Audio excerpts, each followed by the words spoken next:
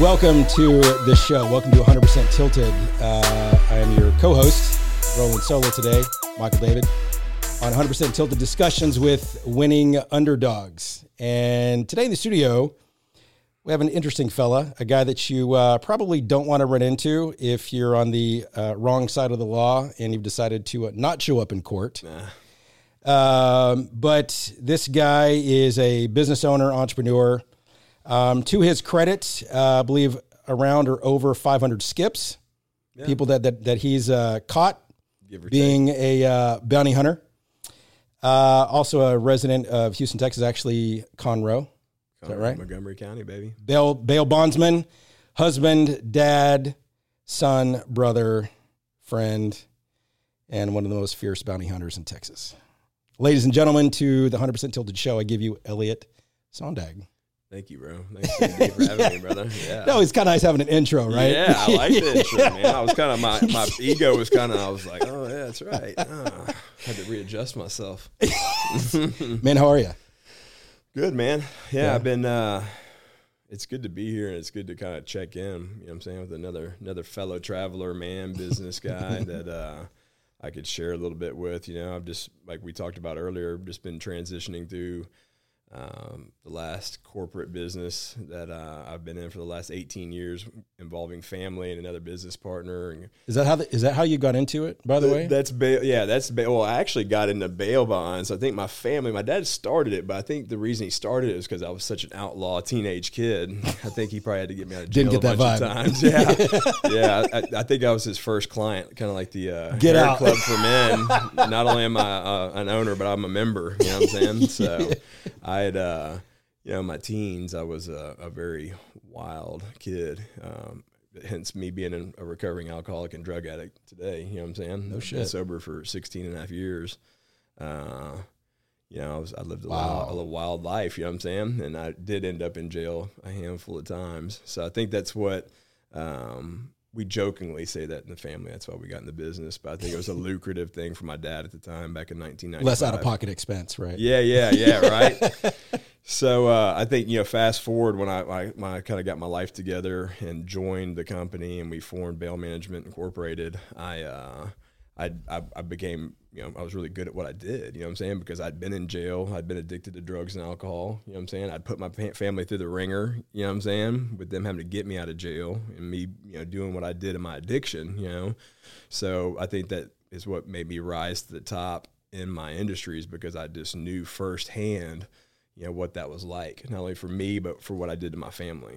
And so that kind of transferred over to bounty hunting for me also, like that criminal element and kind of how that person may think, you know what I'm saying? Because I've been there, I've never been on the run or nothing like that, but I'd been. You knew them because you were them. Yeah, truly, you know what I'm saying? And most people that we run into in my industry are in some form battling with alcohol or drugs. You don't go to jail sober.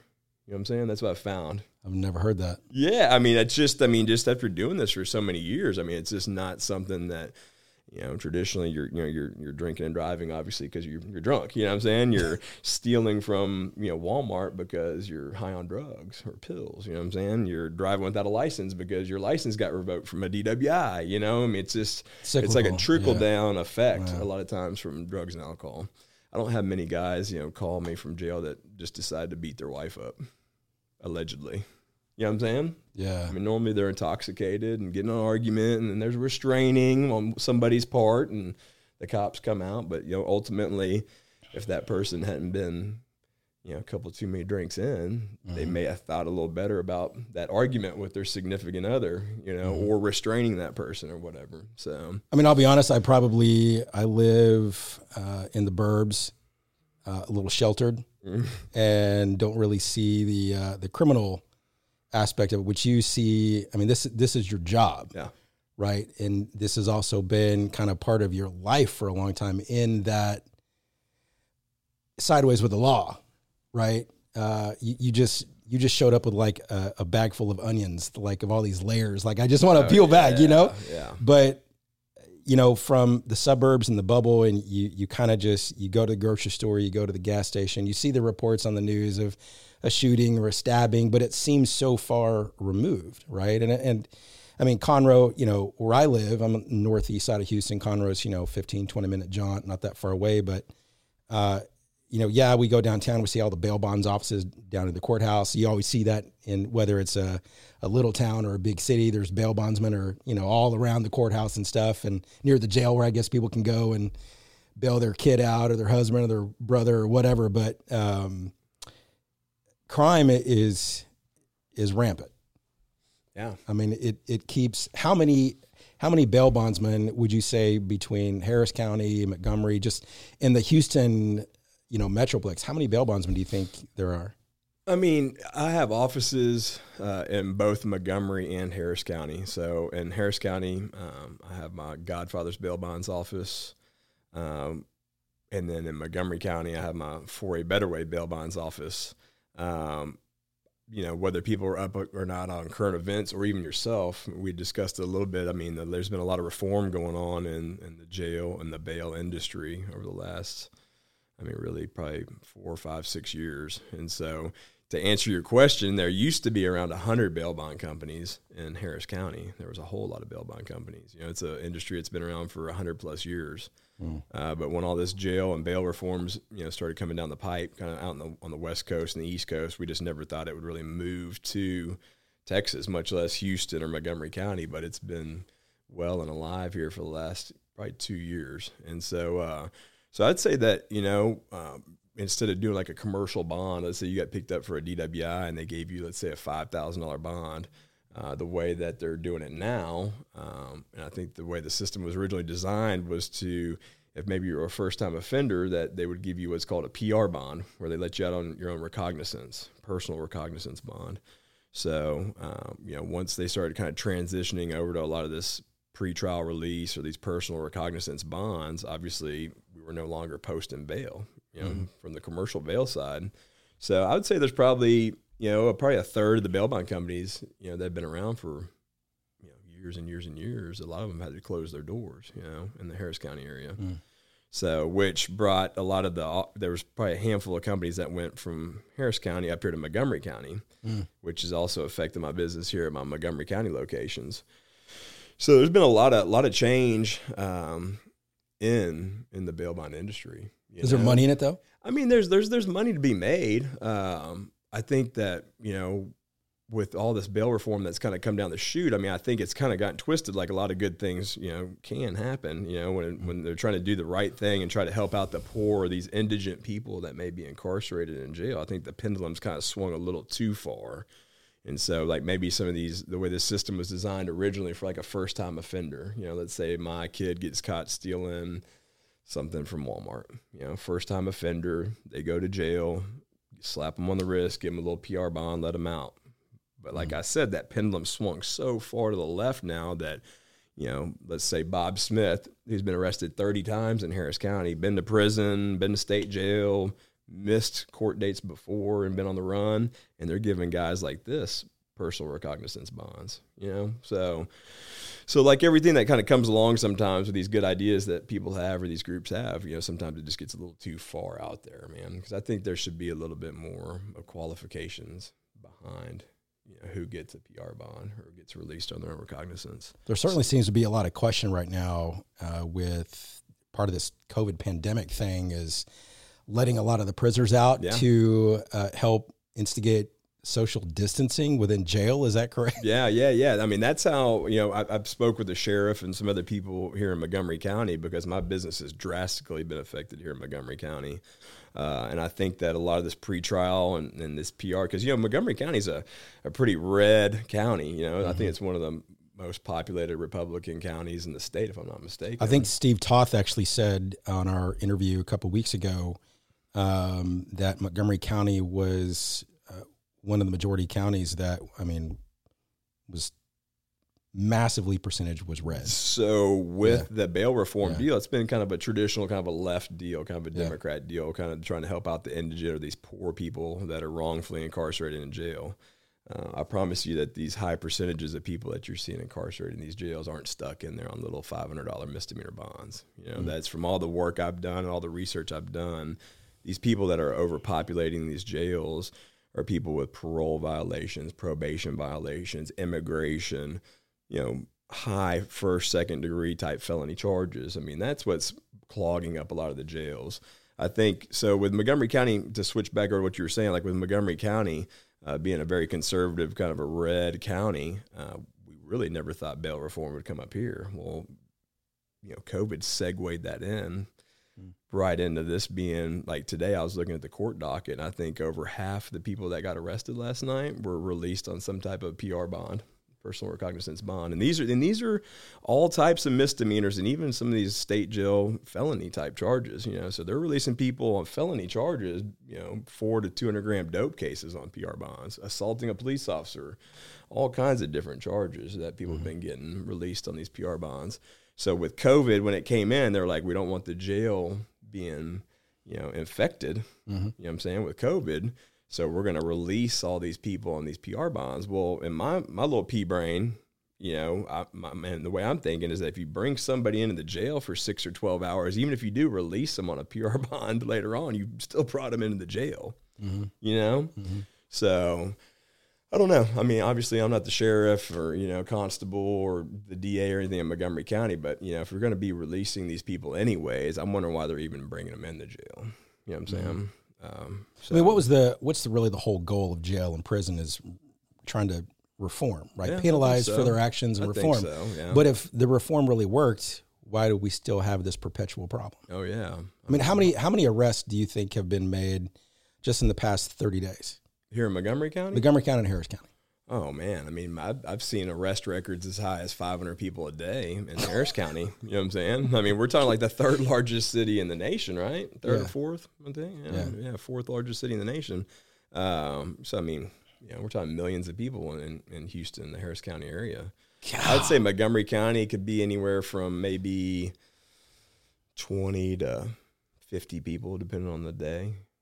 In Montgomery County. So, I mean, there's a ton of people that get arrested. There's a ton of people out there messing up. You know what I'm saying? I mean, I get it. I mean, they're going to, like the legalization of marijuana and things like that. I'm like, oh, that's fine, whatever. I mean, like I've been missing like that. The decriminalization of pot has gotten really, I mean, even though Texas, obviously, it's not legal here, I think maybe it's for some medical reasons and stuff like that. But as far as like, they kind of went from like Montgomery County, when I first started doing bail up here, I mean, they would scrape seeds and stems out of your floorboard and charge you with marijuana possession. You know what I'm saying?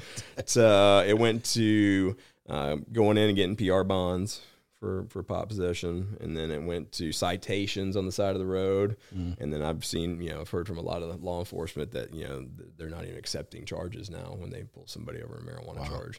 So, I mean, a lot of stuff's changed in the 20 years I've been in the business. I mean, it's, I don't think we'll ever do away with prisons and state jails and county jails and all that stuff, no matter how kooky it gets, you know what I'm saying? I think it's just something that, like bail's been around for years and years and years and years. And I think that it's going to come back around. I think that they'll see, like even in Harris County, like Kim Ogg, the DA, and Art Acevedo, I think, so the police chief down there. Yeah. When they came in a couple years ago with some backing from some big powers that be, I think that was one of the top priorities, was pushing this bail reform. And I think after 2 years or so, now they're kind of seeing the repercussions of just cutting people loose. You know what I'm saying? And they're going, oh, whoa, wait a minute. I mean, they're on record, the police chief and the DA, of going, oh yeah, we don't know quite about the PR bond deal now. It's kind of coming full circle. Because I mean, in extreme cases, they've seen murder cases and a lot of stuff, a lot of rise in crime, because sometimes somebody needs to sit in jail for a week or 2 or a month. You know what I'm saying? Sometimes maybe they're drinking a little too much or doing a little too much drugs, or pimping hoes or stealing stuff, and they need to go sit their ass out. You know what I'm saying? They need to go sit down for a week or a day or a month or whatever, and kind of get back out and kind of maybe, get a new view on things. But they're just cutting them loose. I mean, you're getting arrested and you're back out hours later. But okay, so what's happening with that, MD, is that there's no real repercussions. They are going to have to go to court eventually. You know what I'm saying? But they're getting right back out. Like officers on the same shift are seeing people they arrested when they first came on back out before they get off their shift. And so what's happening with that is people are like, oh, crazy. shit, I can steal this, beat that up, drive drunk this, grab Meemaw's purse, whatever. There's no fear. And it just the crime starts to ramp up. And I think they've seen a real rise in murder in Harris County. So, from like the average Joe citizen, right, that, goes to work, punches in and out, goes to the grocery store, goes to church, what keeps, laws for the lawless, right? Mm-hmm. For the average person, there is that self-driven discipline that there's a fear about getting arrested, now having this on your record, having a mugshot. Like there's this fear of that the average Joe citizen, that's their biggest fear, right? I mean, that's why shoot, I get pulled over. I get that pucker factor, right? Like I'm about to get licks in school. Like when I was a kid, right? Like you can't squeeze out a wet fart, it just makes you nervous, right? But then other people, they're just habitual offenders, right? So to them, going to jail is no big deal. I've probably seen their homies, right? Yeah, it could be. So in an absence of fear, you have an absence of consequence. With an absence of consequence, it's just free reign, right? So there's no real recourse. So can you really reform somebody like that? Because too, and then here's my other thought. If you take a criminal, you put him amongst a group of criminals in jail, now they're hanging out with like-minded people, and you're the average of the 5 people you keep close. And if you're sitting there for 2 to 3 weeks, you may not have access to, say that. You can pretty much get anything in jail. Now, I say that. That's what they say, I mean, the drugs are prevalent there as they are on the streets, What was the movie? What was it? And the character said, it was funny, when I was in the free world, I couldn't seem to do anything, but I actually learned how to be a criminal in jail, right? Maybe it was Blow, maybe, with Johnny Depp, maybe something like that. But I just often wonder, is putting them all in one place really the place for reform? It's just my logical thinking, right? Is that the best method? Now you're trying to put all these dangerous people in one place, protect, Department of Corrections officers around them, but even you hear about a lot of the corruption and a lot of the Abu Ghraib prison, but you never hear about it. True. Right? I mean, Huntsville's an hour away. Yeah. You're either a teacher or you work for Sam Houston State or you work for the DOC. Right. Right. That's pretty much TDCJ. Yeah. If you're in Huntsville. Hunts Vegas. There was actually one person I met that I believe was a barber at one of the prisons. Right. And they're like, I'm out. I can't do this anymore. Like, it's crazy. Right. But I just wonder, what is a better solution though? I mean, from a naivety for me, right? I mean, skin color, upbringing, middle class, I have a lot of privilege. Right. Let's just call it what it is. Other people say it's socio driven, it's environmentally driven. Other people say it's the fault of the system. I look at it as choice. I mean, I've seen people that have come from horrible childhoods, multiple different races, but found a way. Oh yeah. Right. Yeah. So I have a hard time empathizing with, because it's your environment, right? How many movies are made about people that came out of horrible situations and made something of themselves, right? I mean, you're an example of that, regardless of skin color, but you took whatever lesson you learned or whatever moment you just kind of had, thump on the head going, what am I doing? Right. And I don't like where this is headed. I need to change something. Right. Yeah. Or if it was pressure from family, but what is a better way to reform people that are habitually criminal?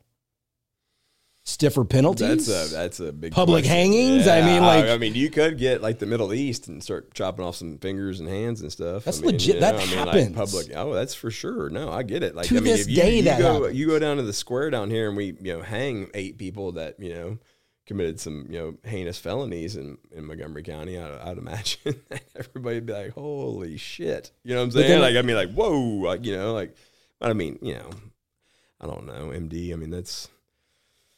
I preach. I had to, in 12-step programs, like in Alcoholics Anonymous, I sobered up in. Part of your 12 steps carrying the message. When I was in the office regularly, I could carry that message all day long. You know what I'm saying? Because like I told you, most everybody that's in jail has a drug or alcohol addiction of some type. You know what I'm saying? Or was under the influence. And that's at their best time.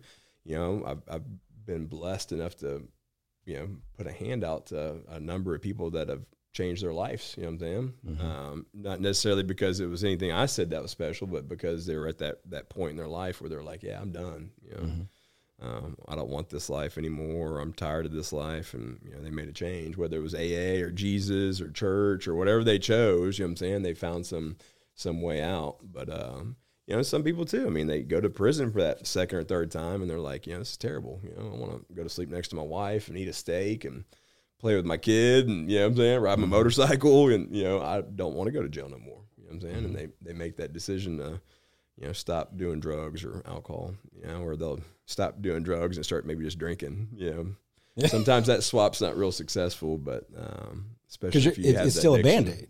Yeah, if you still have the addiction issue, it could be, if it felt good to slam your hand in the door, you doing it all the time. If you're an addict, Yeah. So you can, stop doing, cocaine and start smoking weed and abuse that, or, stop drinking wine and, start drinking beer and abuse that. If you got that ism that they talk about, then. So, I don't know the answer to that, on the reform side of things. Now, I've watched you on your social, which I love the fact you became more public when you're out there doing a hunt, right? You're hunting down a skip, right? I think that's the right terminology. Yeah. Okay. I did a little research. Yeah. Chasing bad guys. But you're this intimidating guy. Like you walk in, how tall are you? Like 6'2". 6'2". Yeah. You got this bald head, beard. You got this deep voice. Like it's damn near Moses, right? Mm-hmm. I mean, kind of, a little scary, right? I wouldn't want to meet you in a dark alley. Yeah. I would not want that, man. I hope I would get a text. Hey, buddy, why don't you just come turn yourself in? And I was texting with the fugitive earlier. That I'm actually friends with his family, and he's on the run, and we were talking smack to each other. Like, before the holidays, I was all into it. I was like, I'm going to get you, motherfucker. And we were just like, You're texting this guy. I was texting this guy, Does he have an iPhone? Can he track his iPhone? Yeah, he might have. Yeah, that's funny. I didn't think about that, because I'm friends with his wife. Damn, did I just tell a secret? Now my wife and I are friends with this guy's wife, and he's addicted to drugs, man, and that's his problem. That's why he's kind of on the lam right now. And, I was having fun with it before the holidays, but then I got wrapped all up in this business transition I'm going through. And I was like kind of lost interest in it. And he texted me this morning and was talking some trash, bringing up some stuff I texted, before the holidays when I was all riled He's on the up. run and he's taunting. Well, I was talking mad trash to him. And then, so he started being like, yeah, may the best man win. And I was like kind of getting a little riled up. And I was like, dude, I don't have time to mess with this kid. You know what I'm saying? Like, because what I'll do is I'll get the streets against them. Yeah, no. I'll turn the streets against them because I've got connections with all the biggest heavy hitters on the streets, you know what I'm saying? Because I handle, the biggest meth dealers, you know what I'm saying? Or crack cocaine dealers or these, different, guys that run with these certain groups of people, whether it be gang related or whatever. I've helped these people out for 20 years, you know what I'm saying? So I have confidential informants on the streets. And so just depending on who I'm looking for, I'll go to those people and let them know, hey, I need so-and-so, or things are about to start getting real messy, basically. You know what I'm saying? Like, so y'all can go ahead and bring them to me, and we'll just handle this deal up. No big deal. Boom, boom, boom. Or I'm going to start hitting houses with law enforcement, and we're going to start taking people to jail, and that may be you or your friends or your family. So I'm just letting you know, bring me so-and-so. And so a lot of times they'll kind of brush me off. So you leverage fear. You leverage the kinda, fear of consequence. Yeah. Because it's just fact. Like, bro, I'm going to be out here in your area, and I'm going to start, and this guy's affiliated to you and your people. So I'm going to start picking off your people, and maybe you know what I'm saying? I'm not threatening you, but I'm just saying I'm going to be coming out here, and we're going to be hitting these houses with law enforcement. If there's drugs or there's stolen cars and that kind of stuff, we're going to start taking people to jail. And they'll sometimes be like, oh, yeah. And, they'll kind of brush me off, and then we start smashing houses. And people start going to jail. And, like, real quick, these, people that are affiliated this is pretty fascinating. highly. Yeah, they start calling, and they're like, like, one, they need to bond those people out of jail that just got arrested. And then two, they're like, oh, okay, yeah. You needed who again? I'm like, yeah, I need this person. And then... normally, are they hoping for like a handout? The streets will provide. Not particularly, because I already take care of those people. You know what I'm saying? But they kind of, it's like a fair weather friend or something. Like we're scratch my back, I'll scratch yours. But then sometimes they're kind of slow. But you better get that spot on mine. Yeah, right? Yeah, because that's exactly like with this particular guy. I mean, the guys I was reaching out to, some of their close people started going to jail, and they got mad so I kind of figured the streets would end up bringing me back this fugitive, but. Some of these guys get lucky, and they somehow just kind of weave in and out. They leave right before we get there. And they just somehow have this blind luck. And this guy happens to be one of them, and I just don't have time for him right now. I'll get geared back up and get riled back up. I need to kind of get through this new business transition I'm going through and this buyout. But the business of being a bounty hunter. Yeah, the business behind banging doors. Now, I will say you were on a stakeout somewhere. What, a couple months ago, 3 months ago?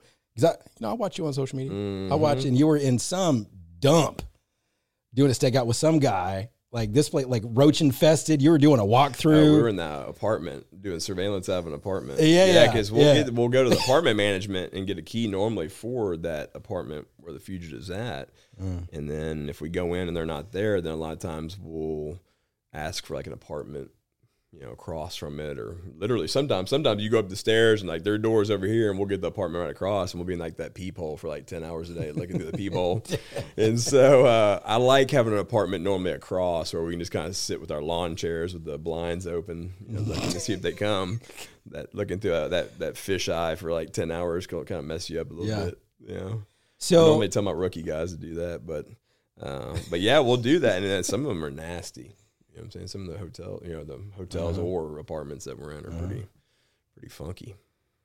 Straight up, is there a thrill literally when you've got to go hunt a man down? Is there like some inherent like I think of a bounty hunter, and I think of the movie Raising Arizona. Remember that with Nicolas Cage? Yeah. And they called Leonard Smalls, and he said it was Hell's Angel guy, just looked like he was just dripping testosterone, like just oozing from every pore. Looked like you could literally smell him through the TV.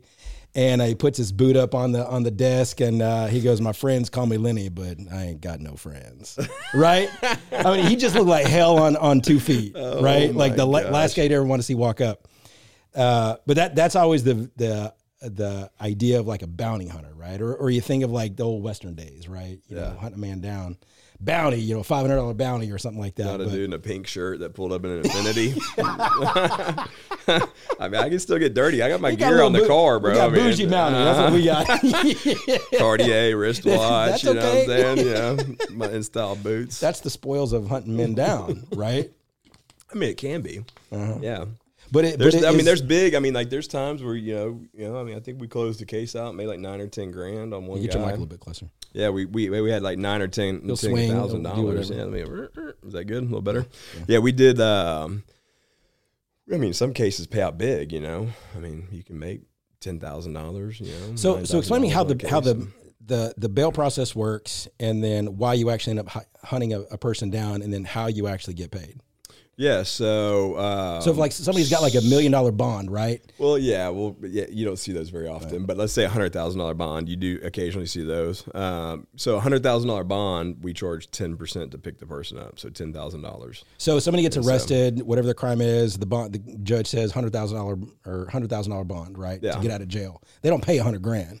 Granny's not leveraging their mortgage to get $100,000. Yeah, depending on the state, every state and every county has its own laws. You know what I'm saying? Okay. Some laws there is zero commercial bail. You do the bond at the jail. Your mom or dad would take the money to the jail, the 10%. 10% is kind of the average across the board. So. Okay. Excuse me. So the way like a bail bondsman works is we have an allotment of money that we write with here in each county. You have to be licensed in each individual county if you want to write bail in it here in the state of Texas. What is there, 252 counties, or how many counties are there in the state? Do you know? That sounds about right. Yeah, I think it's 250 something. I can't remember. Jason, you can Google it. Yeah, he's all getting his Google on. But anyways, you have to be in Texas. You have to be licensed in whatever county you do bail in. Okay. So, and you can write on property, or you can write with insurance. We built our business writing on a lot of property, where we put up the cash, or we put up the property, like commercial real estate that we own, to write on. So let's say you put up a $50,000 CD in Montgomery County. That would give you $500,000 worth of bail to write on.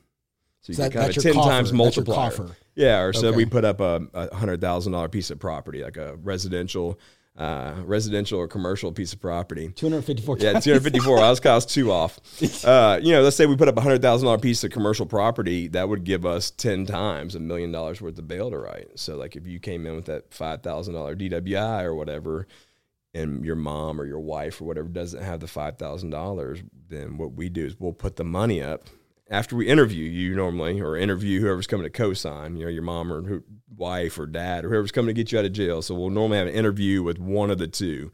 Either who am I going to go to first when you try to skip? Well, that's a good point. Well, a lot of times when I'm writing a bond, I mean, if I'm writing a bond, a lot of times I'm writing it as if that person's going to miss. Mm-hmm. You know what I'm saying? Like, I mean, not judging the person by male or female or ethnicity or whatever. Like, I'm kind of interviewing. I'm like, all right, can I find this person? I mean, have you been in Montgomery County 10 months or 10 years, or where'd you work? How long have you worked there? Where'd you work before? I mean, like, I'm kind of doing the whole interview process. So I wager that. I'm like, okay, well, cool. I'm good. You've been here 10 years and been at your job for 2 and been married for 5, and okay, cool. I'll put my $5,000 up and I charge you 10%, $500. That's what I would charge you to get out of. And then a lot of times I can even do a payment plan on that. So like if your wife's like, man, I just paid the mortgage and the car note and the kids' private school. I mean, that's not the normal situation I'm running into. Yeah. But I'm like, cool. How much do you have? Well, cool. I got $200. Cool. Bring me your 200.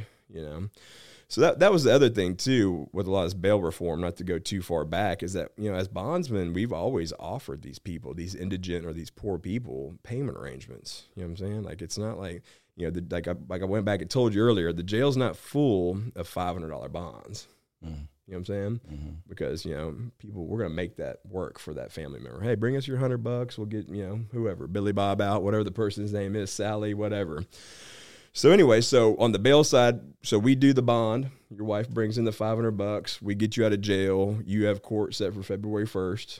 And that's basically our job as a bondsman. You've hired us to basically keep you notified of court dates, make sure you're checking in weekly by phone. We're kind of adult babysitters, right? Make sure you show up for court. Yeah, so then you miss court on February 1st, and then that's where bounty hunting comes in. Not all bail bond companies have in-house bounty hunters. We do. Okay. I also have another business that runs warrants and does bounty hunting for other bail bond companies. So I do in-house warrants for my companies with my bounty hunting team, and then we have Texas Bounty and Investigations that does outside warrants for other companies in the state of Texas or nationwide or in Mexico. And so basically that's where that comes in. So February 1st, you miss, then that's when the file gets brought to me and my guys, and we start looking, okay, let's see. Okay, he works here.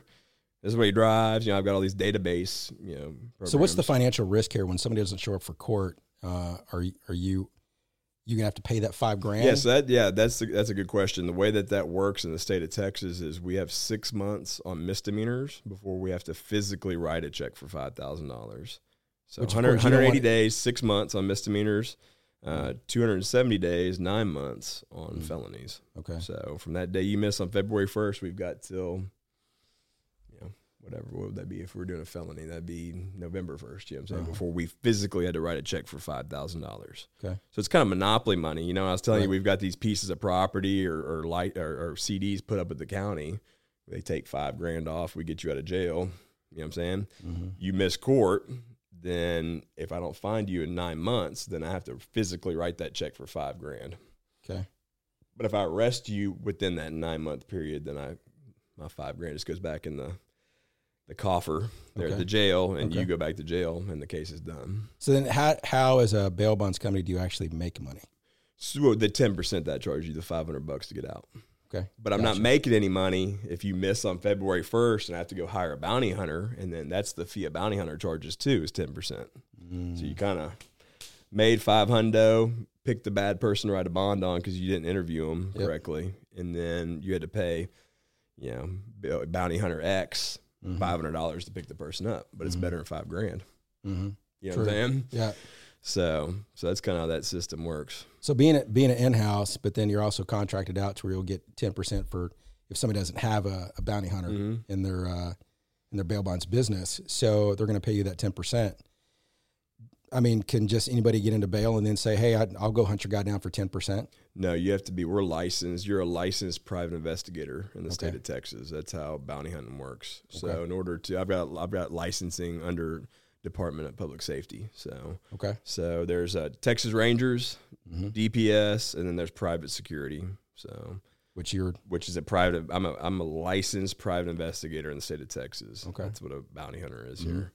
So that's how my licensing is. And there's FBI background check and all kinds of stuff that I have to do to be licensed with the state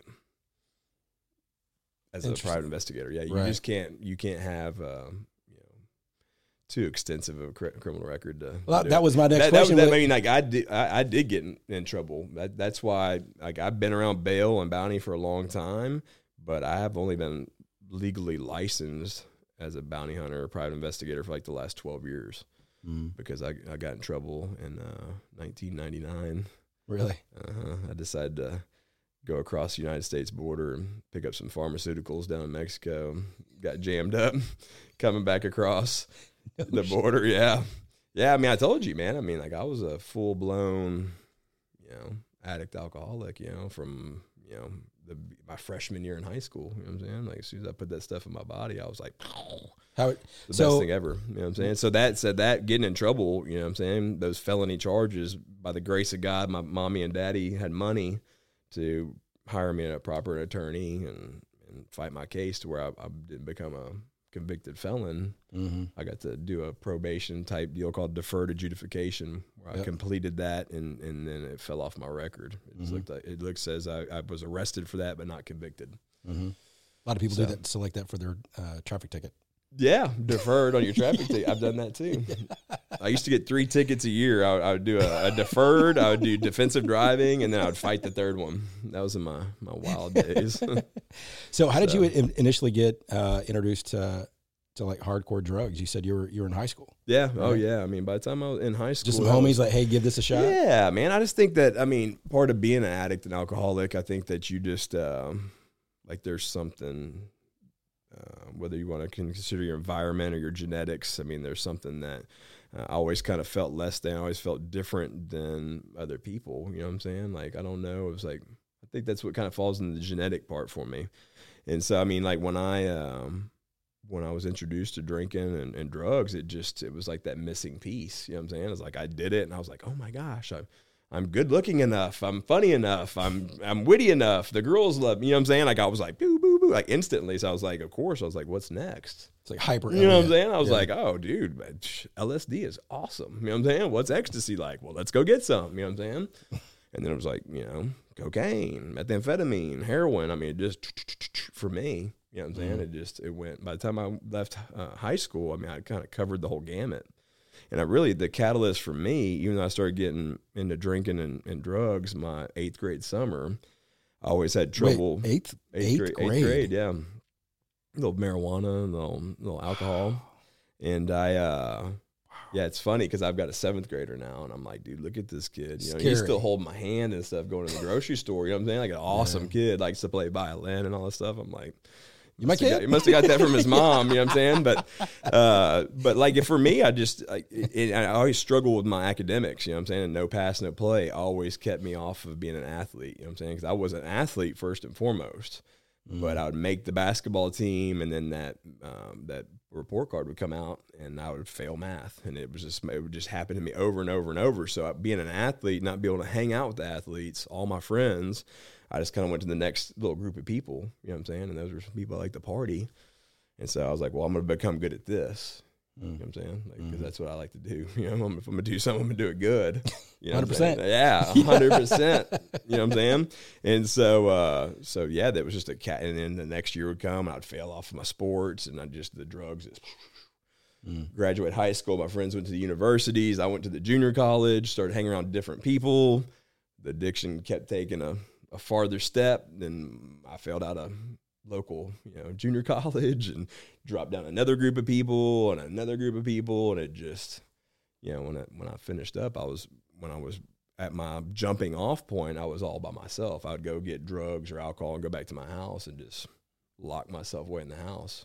So what started off as this fun thing where I was entertaining and putting the parties together in high school and the cool, popular kid to, 10 years, 12 years later, I'm, shooting drugs in my arm, locked up in my house, 170 pounds. I'm 220 now. You know what I'm saying? I was 170 pounds when I sobered up with big raccoon circles under my eyes and ghostly white and just dirty. You know what I'm saying?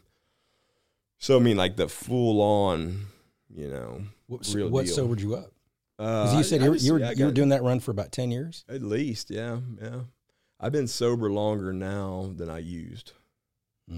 So I used probably for I think 14 years. So I sobered up August 25th of 2004. It's my sobriety date.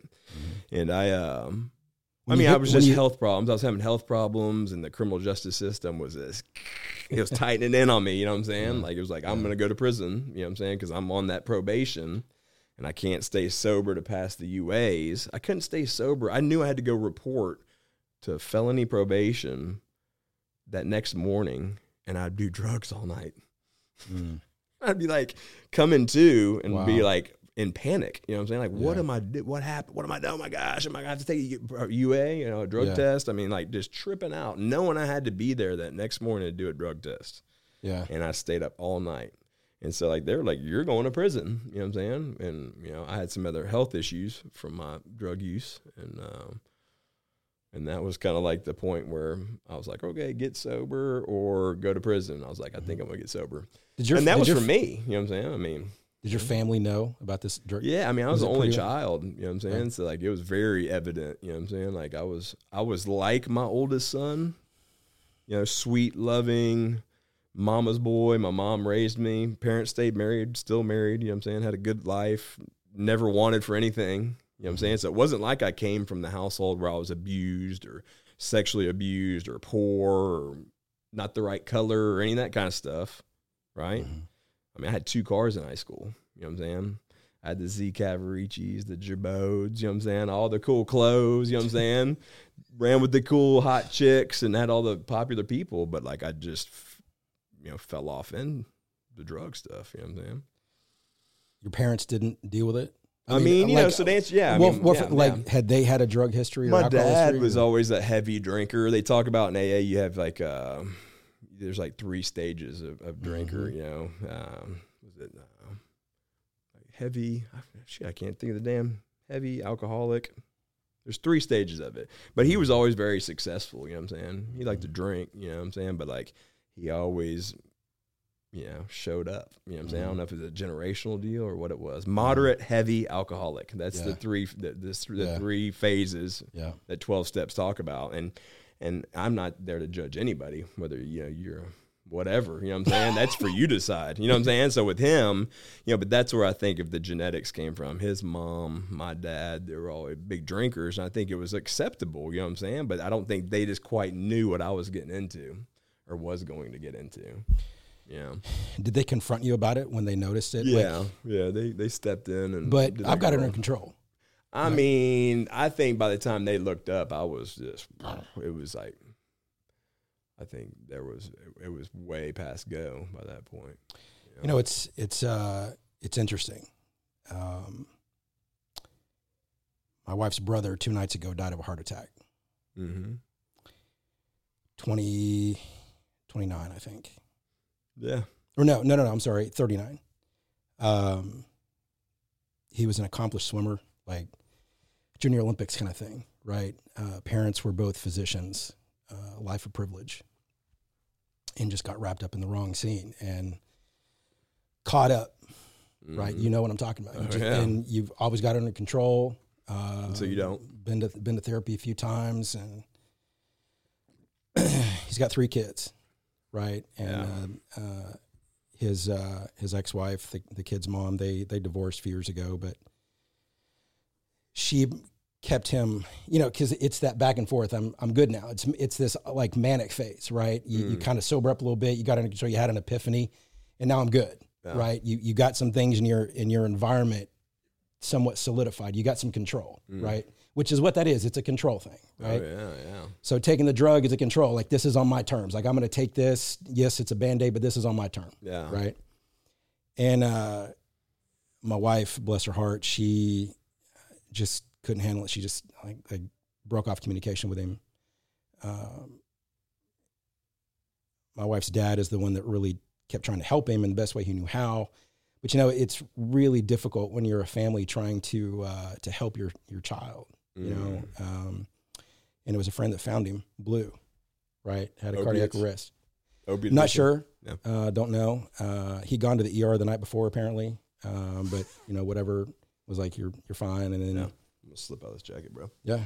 And it's sobering, you know. When you, as a family, you do all you can, and which is the tragic end to a lot of these stories, unfortunately. You know, and I mean, you see like the show Intervention when people are like, you know, the family's just done. Yeah. You know, and it's like either, you know, you go get help or we're out. You have to be. You know what I'm saying? Which is kind of where my wife was. Yeah. Right. I was kind of that way with my mom, being manic depressive, bipolar, violently abusive, just crazy, tumultuous life. In my mom's history, alcoholism, depression, suicide. Mm-hmm. And I remember I lived in fear a lot because I kept waiting for like something in life to be that trigger that would either put me into that situation. I'd end up in, you know, using alcohol or drug smoking. All that shit scared me. I was a cyclist from the age of like 12. So anything like that scared the shit out of me. Right. Of course, I wasn't around people that, you know, were drug users or anything, but alcohol was a thing. Yeah. My parents didn't have it in the house, but I've been to parties in high school, you know, drinking Everclear and, you know, but, you know, How'd my car get home? That did happen. Like, I do not know how I got home, but my mom knew I was drunk and waking me up with a vacuum cleaner, right? Like, dear God, shut the world off. Right. But I had to watch my mom just being so manic and just the back and forth growing up. I just was like, I'm done. Like I told my dad, I'm like, this your wife. You got to deal with it. I don't want to deal with this shit anymore. Like you're not my responsibility. Yeah. Right. And at the same time, it's like, it's my mom. And then, you know, like my wife, you know, having to just cut off from her brother and, you know, it's killing her right now. Yeah. I mean, nobody in the family is, on one hand, it's a relief because he struggled so long back and forth, and it just, you know, just this hard thing. Don't mean to make this about my situation, but it's how it rolls. That's how the combo goes. It's like the tragic end that you came to a point where you were able to at least make a decision to go, I got to stop this for whatever repercussion was you were in fear of, but it was like, I can't keep going down this road, right? Yeah. I mean, for me, yeah. I mean, this is my fourth time to get sober, you know. So, I mean, I originally sobered up in 01, January of 01, and then, you know, I went out and it just, you know, they talk about, you know, it gets worse every time, you know what I'm saying? I mean, like, how much worse could it get? I mean, I was a Skeletor, you know, bag of bones, you know what I'm saying? IV drug user. You know, how much lower could it go? And they got every time I went out, I would like crash through that bottom. What made it stick for you? I mean, like for me, you know, I'd met my now wife when I was out on one of my relapses. You know what I'm saying? I'd been doing good. I was 18 months sober, and I remember I was like, you know, the car and the job, and like I was like, man, I just need this girl. You know what I'm saying? I need just to complete me, right? You know what I'm saying? Like, you know, I'm doing so good. By the way, like, yeah, Suzette's she's a. You don't want to mess with her in a dark alley either, man. Yeah, she's a force to be reckoned with. Yeah. And so, like, I was like, yeah, I got all this to offer somebody else now, you know, because I loved myself again, right? Yeah. You know what I'm saying? So, like, of course, you know, for me, I was like, well, how do you meet girls sober? You know, I just didn't know. I hadn't ran, you know what I'm saying? So I'm like, I don't know this formula. Go start drinking again. You know what I'm saying? And I was like, right out the door. And, of course, for me, it was never about drinking, you know. It wasn't ever about smoking weed, which I told myself when I was like, I'm just going to smoke a little pot. You know, I'm not on probation no more. I'm just having a couple of drinks like the old man after work. And then I'd just be like, I mean, gone on drugs within days. It's a slippery slope of justification. Right? Yeah. So when in between that third and fourth time, I met Suzette, and when I decided to start partaking, when she figured out who I was, when I kind of took the mask off, I was like, hey, I'm really a recovering addict and alcoholic. And she's like, oh my God, but I love you. You know what I'm saying? And then, of course, I was like, I'm just going to do a little of this. And she's like, no, you're not. And I was like, yes, I am. And she was like, see you later. And she left. You know what I'm saying? And I just jumped off the cliffside, and, you know, that was back when the texting was the T9, the 11115557. You know, you'd have to press all the buttons to send a text. You know what I'm saying? Oh, man. Kids don't realize texting was effort then. It's like 333344557. You know, we were trying to send out a text message, T9. And I just sent boobs. Yeah. You know, that was as creative as I would get. Yeah. BOODS. Oh, so I'm texting and calling and emailing, and she's never responding. So, you know, my birthday, of 04, August 14th of 04, I was whooping it up in Austin, drinking and drugging and all that with a bunch of people. And she texted me and was like, hey, life's a choice, Elliott. And she said a couple other things, but I just remember that one part. I remember being like, damn, like I hadn't heard from her in 7 months, like at all. You know what I'm saying? And I was seeing other people. I'm sure she was too. And I say seeing other people, you know, that lifestyle. But I called her on the way home from Austin. And I was like, oh, yeah, things are great. You know what I'm saying? I'm doing so good. And like, I'm just like, you know what I'm saying? Just that skin and bones and just, you know, looking terrible. And like, my life is completely falling apart. And she's like, I'm going to be in Houston for work. And that was kind of the segue. So I was like, oh, you know, here's my chance. You know what I'm saying? So that kind of got me back on track initially until I wanted to do it for myself. You know, without getting into the whole story. Right. Like, that's kind of, she came to Houston and then saw me and was like, whoa, you know what I'm saying? I'm like, I'm doing good. You know, I'm like, once again, 170 pounds, you know, bag of bones. And you know, she's kind of like, oh, you know, because she was successful, you know, college graduate, you know, working for, you know, Fortune 500 company, you know what I'm saying? I mean, like, she's like, you know, sometimes I don't know how I ended up with her, you know what I'm saying? Yeah. But you know what I'm saying? So, but anyway, that was her little project, her little puppy she brought home. Mom, can I keep it? You know what I'm saying? But yeah, so, you know, that was kind of the catalyst. And, you know, I got sober and, you know, we got married and had kids, and, you know, and that kind of, you know, we did, I guess, what everybody in America, you know, how you do it. You know, you graduate high school and go to college and get married and have kids and retire from your job and play with grandkids, and then you die. We're trying to rewrite that now. You know what I'm saying? All these, yeah. I mean, everybody, that's what we do, right? I mean, it's just like, you know, so. That was kind of the baby boomer generation before that. Yeah. Right? But the boomers were really that, you know, post-war, let me find a stable job that because, you know, coming from the trauma of, you know, wartime and Ruby Riveter and, you know, fighting on the front lines or losing siblings, or now you're coming at it going, I want to enjoy my freedom and I want to find a good job, stable job, something that's consistent, that I can live the American dream and buy the house and have the kids and retire. And then what? Well, then the 60s. Well, then our parents were born, you know what I'm saying? And then, you know, here we came in the Woodstock. 70s, you know, of course, that was the deal with, you know, Suzette and I. My parents were at Woodstock. Her parents were at the Republican convention. So, like, when we came together, it was like, whoa. But, like, but you know what I'm saying? It was like, you know, so they modeled that, you know what I'm saying? And our parents modeled that. And then we, you know, so I think we're trying to, you know, change that up a little bit. Not that it's, like, necessarily bad, but, like, why not ask why? You know what I'm saying? And question some things. And we're in a strange era, you know. Awakening. It's awakening, bro, right now. Yeah, I think there's a lot of, well, I partly thank the internet, social media, for the ability to create side hustles, create a business for yourself that, you know, pre-social media, to get a side job, you had to go pick up a night shift or pick up a side job. You had to, you know, you can do a lot of this stuff from home, right? Scale a business, scale an idea, sell a shirt that you don't even make, you don't even touch, sell 1 million of them, right? Like, there's so many different avenues. Almost bought a $30 one of those on Instagram last night. I was like, ooh. Dude, that's how they get you. Sacred geometry. I was like, I like that. And I was like, just about to click. I was like, dude, by the time I get this mailed, it's like $40 for a t-shirt. What? Yeah. I've been seeing these really nice fancy watches for like $39, but they're marked down for $500. But that's the deal, right? Yeah. And I mean, like, you can have 2 or 3 or 4 of those, and I mean, all these different, you know, flows of income. You're 9 to 5, and you know, people shit on millennials, but I will say they are some of the most hardest working people, as long as it's self-serving. I'll say that, right? I mean, they are masters of social media. They are masters of creating content that get people's attention. I mean, they are smart, and they're not afraid to work. Just not in the traditional sense, right? To properly corral and direct, like, cattle, if you will. Like, you know, if you're what do you call them? A ranch hand.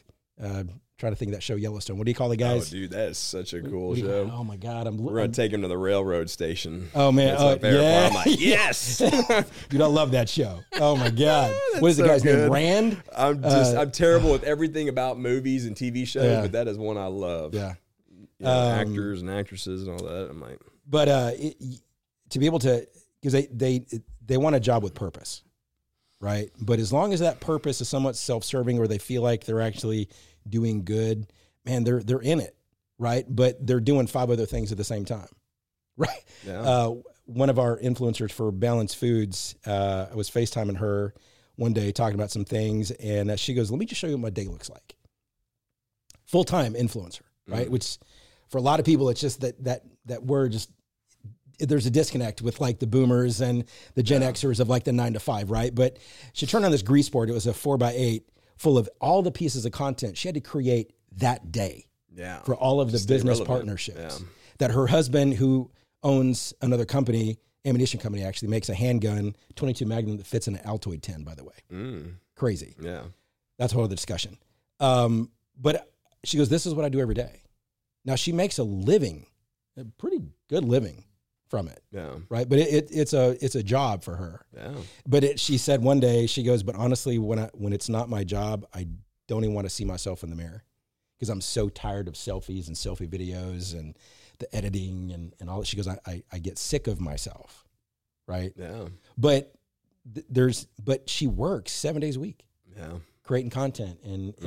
But if you take that energy. So we're in this place where now, like for, Gen Xers, right? Gen Y coming in. It's having the ability to keep our energies and our focus on things that give us a result, right? Yeah. That we don't have to necessarily leave home, because Suzette, she owns a dog training business. Yeah. Right. Come and train at Canine. Yeah. And, which, how long have you guys had that? 3 years. 3 years. Yeah. And that's, of course, I'm sure COVID hasn't helped.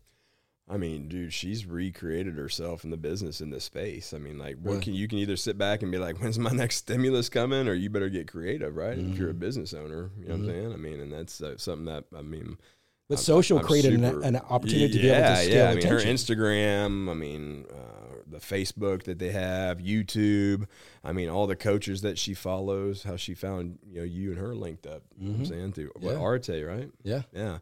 So, social media is, golly, dude. And like her presence on that, and how she promotes herself, and, getting photos done, and, the business, man.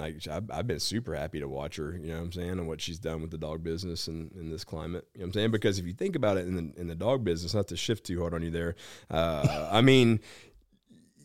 when you're now working remotely and you're with your dog 7 days a week, and you're like, "Holy shit, this dog's terrible." You know what I'm saying? Where before, you'd throw Fifi in the kennel at 9 in the morning, and you'd head to work until 5 and come home and let the dog out, and it's and you take it on a walk out of your apartment, you know what I'm saying? You're like, this dog's crazy. It's just been in its kennel all day, whatever. Well, now you're home 7 days a week, and you're like, this dog's an asshole all the time. You know what I'm saying? Like, it's not just like when I let it out of the kennel after being in there for 8 hours. Yeah. And so we found that space to be able to, sell some, $2,500 dog training, $3,000 dog training, even in COVID. You know what I'm saying? Wow. Because we're one of the more expensive dog training companies in the city of Houston. But we provide a great service, and just the reviews we have and the comments, and we have just a cult following of clients that are, because every once in a while you'll get a client that you didn't meet their expectations, and they'll kind of throw something. Always that one social. Karen. Yeah. And then it's like, this is the age of Karens, by the way. Yeah, we'll respond, of course, because that's what you're supposed to do, quickly. But then all of our followers will be like, "Oh yeah," they'll dog pile them, So it's like, "Oh, cool," We with Tune Up, it's Karen. Funny. We'll see the reviews, and guys will complain about a bad haircut, and man, customers like flood. Yeah. Like you didn't ask for them to redo it. Like they defend, like you create this base of loyal fans to your brand. Yeah. Right. And even, even in the comment, one of the more expensive ones, there's a market for every price point. Yeah. As long as your price point is backed by value. For sure. Right. Yeah. And it not necessarily too that your training is that much smarter than the next guy, where the up and comers, I was a photographer. They were like, "Well, I just can't afford that." Okay, well, go to a guy that you can. Yeah, I got a suggestion for you. Try this guy. I just know my time. I know what I've done, and I'm gonna be $3,000 for the day. So, well, gosh, that's a lot. Well, yeah, it is. But a lot of people pay it. So, here's a couple of names for you. Yeah. You know, these guys are probably better than I am, and they're on the cheap. So get them right now while they're young. You know what I mean? Before they get too expensive, right? But there's always but there are some. I mean, look, when you broke, you'll find a way to buy those new AJs. Yeah, because there's a value in that for you, right? Whether it's status, image, association, braggability, ego, whatever. But when there's something you want, you'll find a way to get it. Yeah. Every time.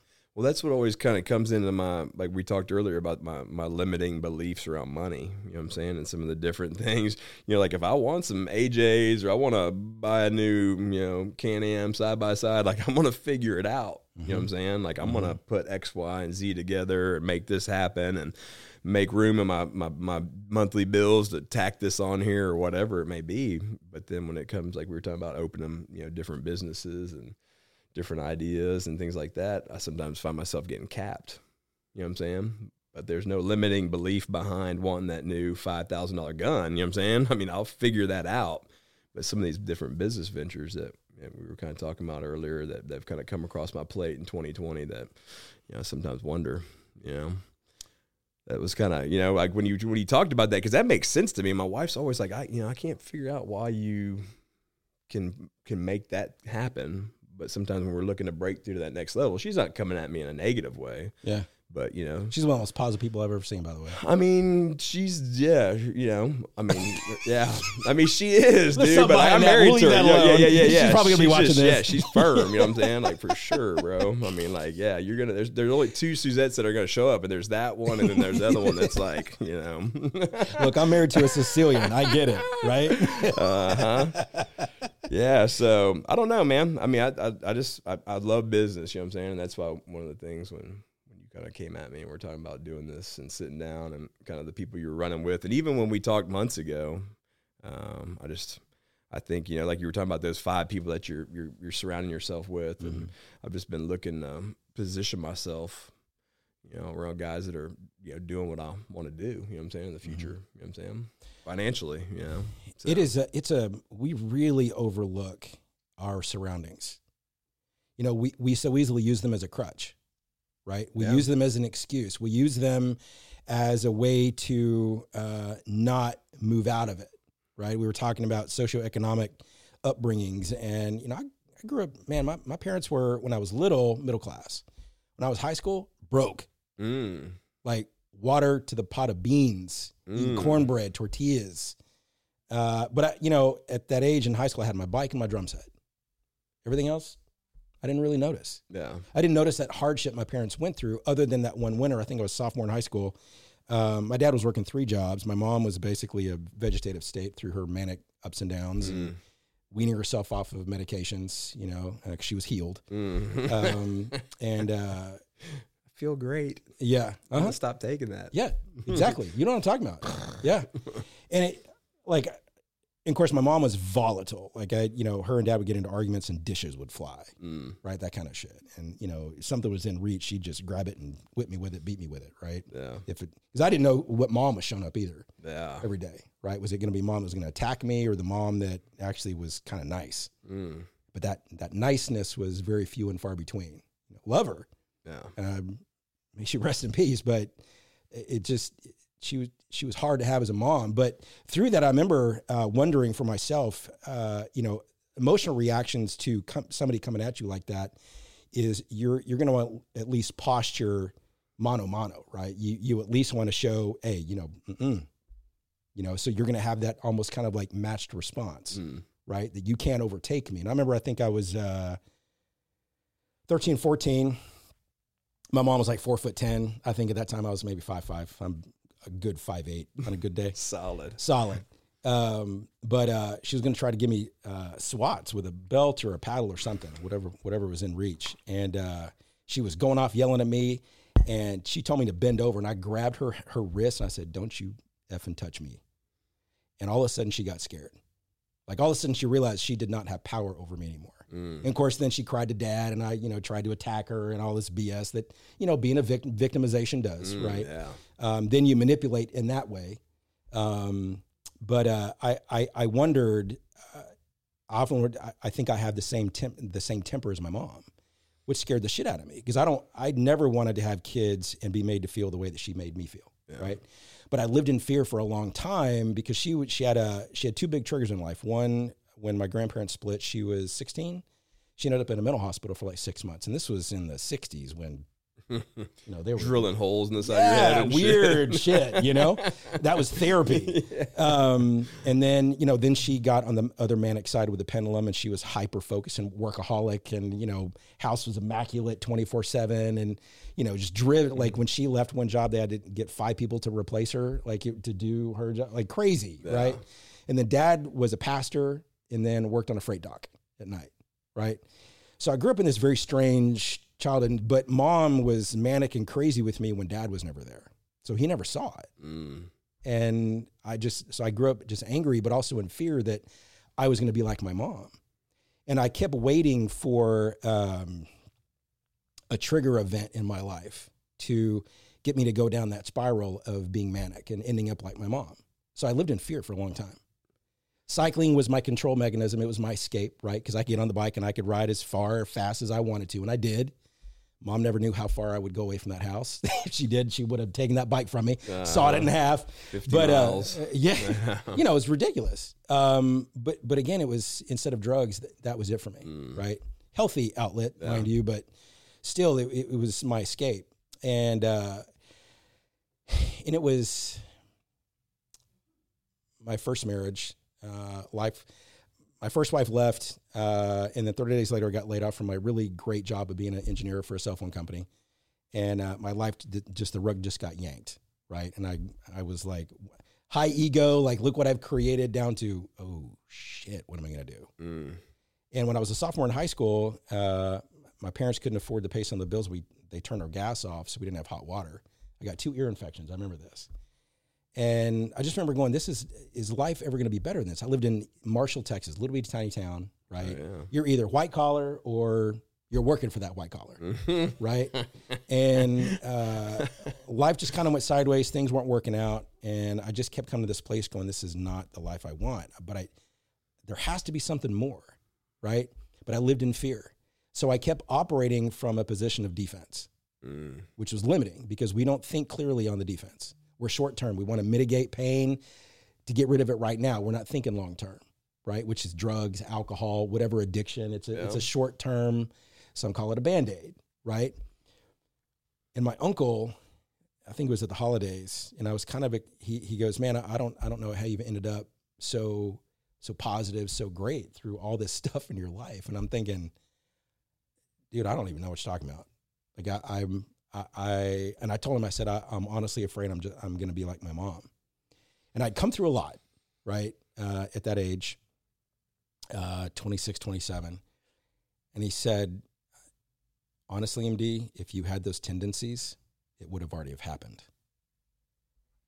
That was my moment. Because I realized, wow, I've been living in such fear for so long. I wasn't realizing what I was coming through. I didn't realize what I was actually capable of in lieu of all the things, all the struggles, all the pains, all the hurts, all the abuse, all of that. Had I had those tendencies, they would have already have surfaced. Yeah. I need to quit worrying about what I think is there and focus on who I actually am as a result of it. That's when it changed for me. Yeah. Not completely. I didn't have my true epiphany until, am I 47 now, late 30s, right? When it kind of hit. My patterns in my life, outcomes were based on my decisions. I was the common thread. Yeah. Right? I decide, baby. Yeah. And that, for you, like you're facing people every day trying to get them back on track. And I've seen how you are with the guys that you pick up. Yeah. Right? You're very almost therapeutic with them. Almost like let's bro out before we have to go back in. Respect you, man. You respect me. I respect you. Now, you have an interesting association with Dog the Bounty Hunter, right? Yeah. Of course, we all know him from his TV show and how him and Beth were with kind of having a consult, getting him a burger, having a cigarette, having a little, heart to heart, right? After the chase of when like he's cussing people out, like I'm going to find this MFer, and like the hunt, when the hunt's over, it's over. Now it's the human part of like this massive level of compassion. Yeah. And you really operate with that too. Yeah. I never modeled that. I'd never watched Dog the Bounty Hunter. Like that to me was always kind of like, that's not how it is, blah, blah, blah. But I'd always, that's how it was with my clients too. When they missed court, it was game on. And then when I found them, like it wasn't like I always tell people like I won, but like it was over, like whether it was 1 day, 1 week, 6 months, whatever, whenever I got them, it's done, And if you're cool, we're going to get your shoes, hug the kid, kiss the wife, have a cigarette. You're going to come out, you're going to be cuffed immediately behind your back until everything's assessed. But if everything's good and you've been respectful and everybody's respectful around the house and my team's safe, then we might bring the cuffs around front, let you kind of have a smoke and lace your shoes up and we'll head on out. But it's always about safety. But yeah, I did all Dog and Beth's 3rd season of their show, Dog and Beth on the Hunt. I filmed their whole show with them in Texas. Yeah. Are you serious? Yeah. I didn't know that. Yeah. Yeah, third season of Dog and Beth on the Hunt. So there was Dog the Bounty Hunter, and then with A&E, and he lost that contract, and then he went over to CMT, and then Dog and Beth on the Hunt. So I did that last season. It was the last seasons of their show, but then when Beth got sick with cancer, I can't remember who picked up like one season, and I think that I might have picked back up with them again for a second season or whatever they're doing since Beth's passed. But I'm still friends with Leland. Dog's son, and we're good buddies. He's probably going to come out and do the grand opening for my new bond office in Montgomery County. And So it makes me. I did rise that top in that area. You know what I'm saying? I mean, like I've kind of gone to the pinnacle in that arena. I guess being on TV and stuff like that. Yeah. Which you say that, and now. Can we even talk about it? Yeah, I mean, we can talk about it. We can't talk about really. We're doing a bounty hunting TV show currently that's been that's been filmed in 4 big metropolitan cities here in the United States, and we're gonna do a 44. This may be the interview before the big time. You know what I'm saying? We're gonna sit down. I'm just saying. I mean, like the team I put together. No cups involved, but the team that we've cast. And the crew that I've got that's editing the film, and I'll be doing the host portion of the show. And I mean, like I feel like there's a lot of good vibes behind it. You know what I'm saying? Yeah. Like that, my business partner is a big time cameraman on like Deadliest Catch, Ice Road Truckers, Live PD. How'd you make that association? We went to high school together. Get out. Yeah, so that's why when we formed our LLC, it's called 25 Years Later Productions, because 25 years later we're like, we I love that. Up. Yeah, it's like $7, right? It's really that kind of story. It's really And then One Flight Up Productions is our other company that we formed at the beginning of 2020 when we raised the capital to do the show. And like I said, I'm always kind of cooking. I think that's what my deal is right now, is focusing on Bail Bounty, the TV show, kind of focusing on my set of tools. You know what I'm saying? I think I've been trying to put my hand out here and corporate COVID testing and PPE products, and I think I need to really blow up what I do best. And then we've been kind of in survival mode, right? I guess. I mean, like I've done good. I've made good money. Like hustle and lemonade on the corner. Like you're just trying to. Dude, that's funny. I mean, when I was a kid, I was born to do sales. You know what I'm saying? Like I sold golf balls in our subdivision growing up. You know what I'm saying? Like I would go get in the ponds and I would get golf balls off the bottom of the pond, and I'd take them home and clean them up. And I had my wagon. I'd park it on the main drag before you got to the golf course. I had all my golf balls in there. So on Saturday and Sunday, I'd be out there selling golf balls and little kid, you know what I'm saying? Like, I've always, you know what I'm saying? I'd be selling fireballs at school, you know what I'm saying? Like we'd go get the big thing from Sam's. I'd be doing the two for $25. Yeah. And, then I became good at selling drugs later on, but you know what I'm saying? But I mean, I've always had that sales, that business kind of deal, you know what I'm saying? So I think this show idea, we've been showing it to some different people, and they're super excited about what we have and the concept that we have, because it's different than any of these other, some of these bounty hunters on YouTube and, Dog the Bounty Hunters kind of deal. It's a different style. So, I've always believed in marketing to be the most effective. You have to market like a drug dealer and sell like a stripper.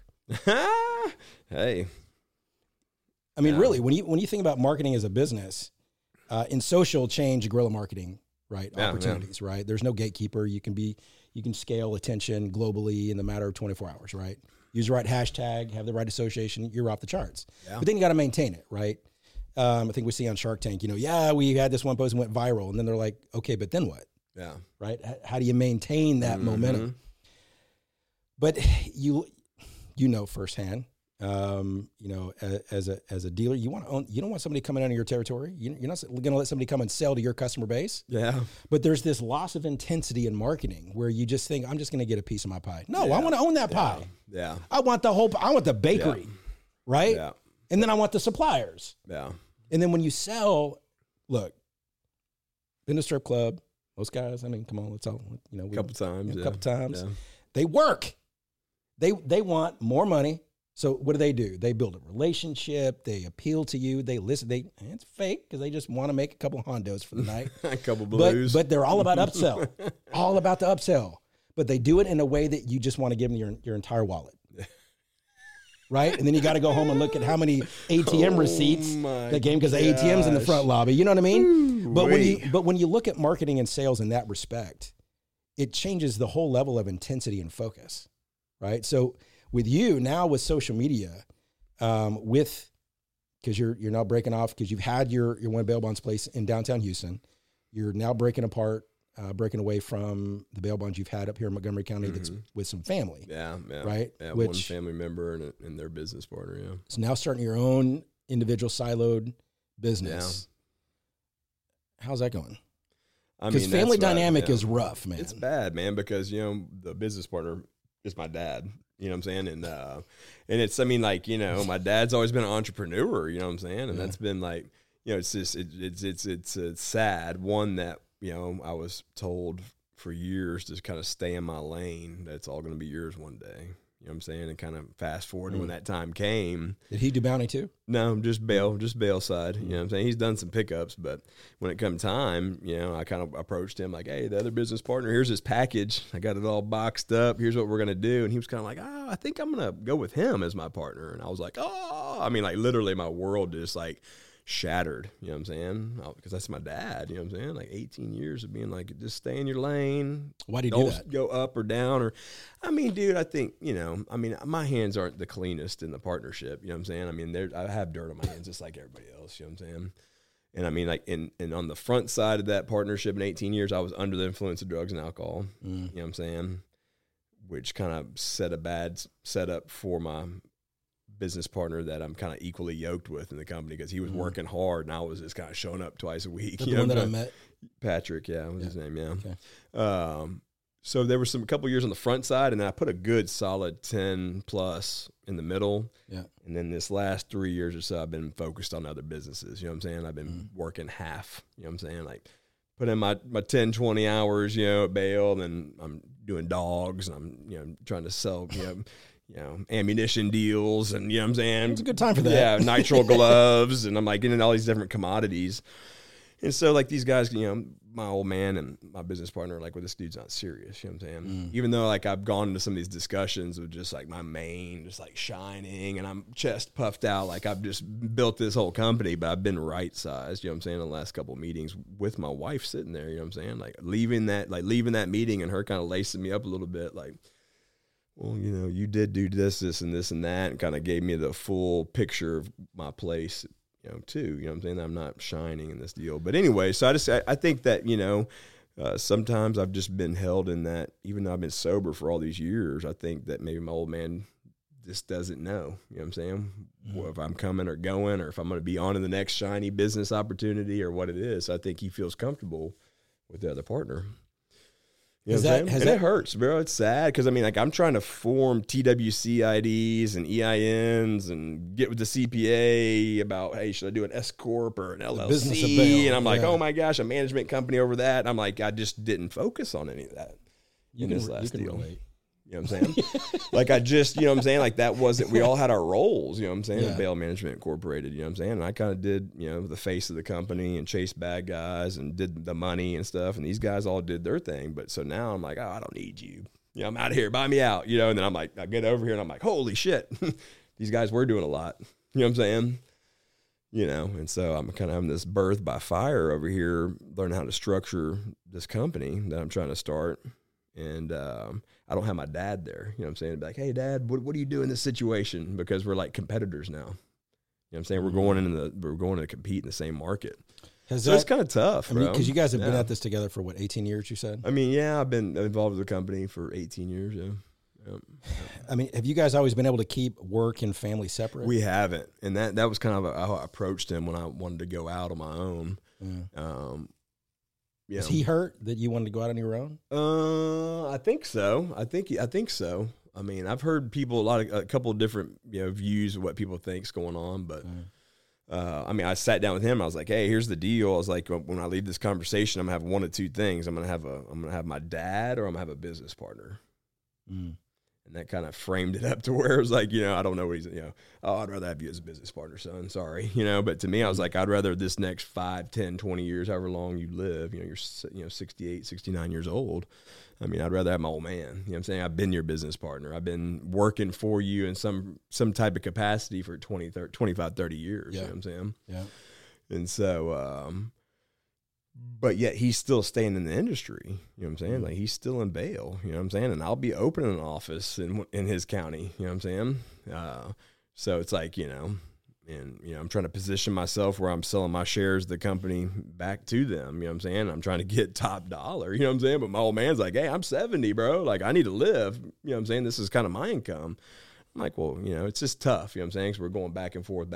And then, like I told you, I'm doing, silly shit, where I'm changing names on social media and taking people off as admin. You know what I'm saying? Like, I'll make all these great strides and think I'm doing so good, and then I'll do some this dumb shit.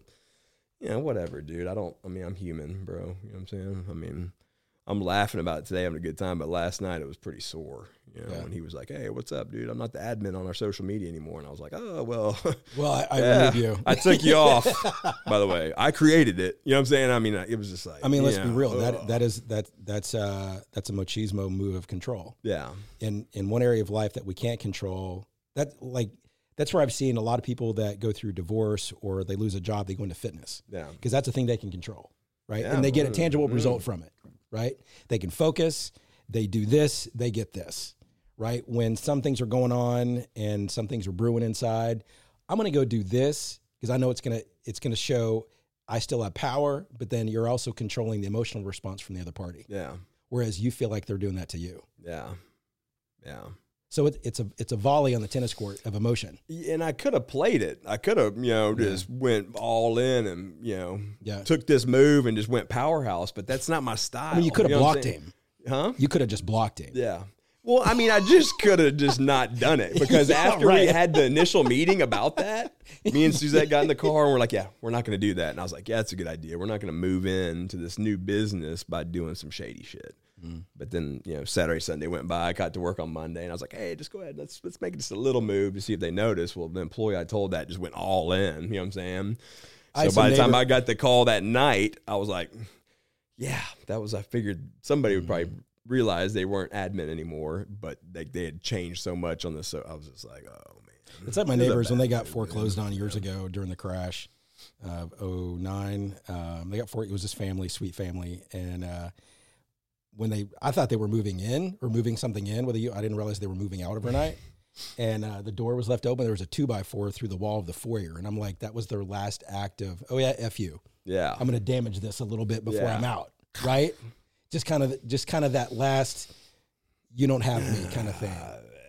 You know what I mean? It doesn't really, for me, it's not fulfilling. You know what I'm saying? It never is for anybody. It's always, just like you slam it through the sheetrock and you're like, yeah. Then you get in the moving truck and you're like, damn, that was stupid. Because MD, my neighbor for the last 10 years, will see that shit and really think I'm a piece of shit. It's like that meme, which I love. And it's the old school's like, F the shit, I'm out of here. Oh, wait a minute, I need that. Yeah. Yeah, totally. Yeah. I love the internet. Uh-huh. I mean, it's all good. You know what I'm saying? I think it's about, not bringing yesterday into today, though, Or else you're just going to recycle the experience. Yeah, but I mean, you and I were chatting about it, man. I mean, I decide, right? You know what I'm saying? What am I going to do today? But, you'd think a lot of times if I am a conscious creator of my day and I have control of that, I sometimes wonder why I don't just always create awesomeness. You know what I'm saying?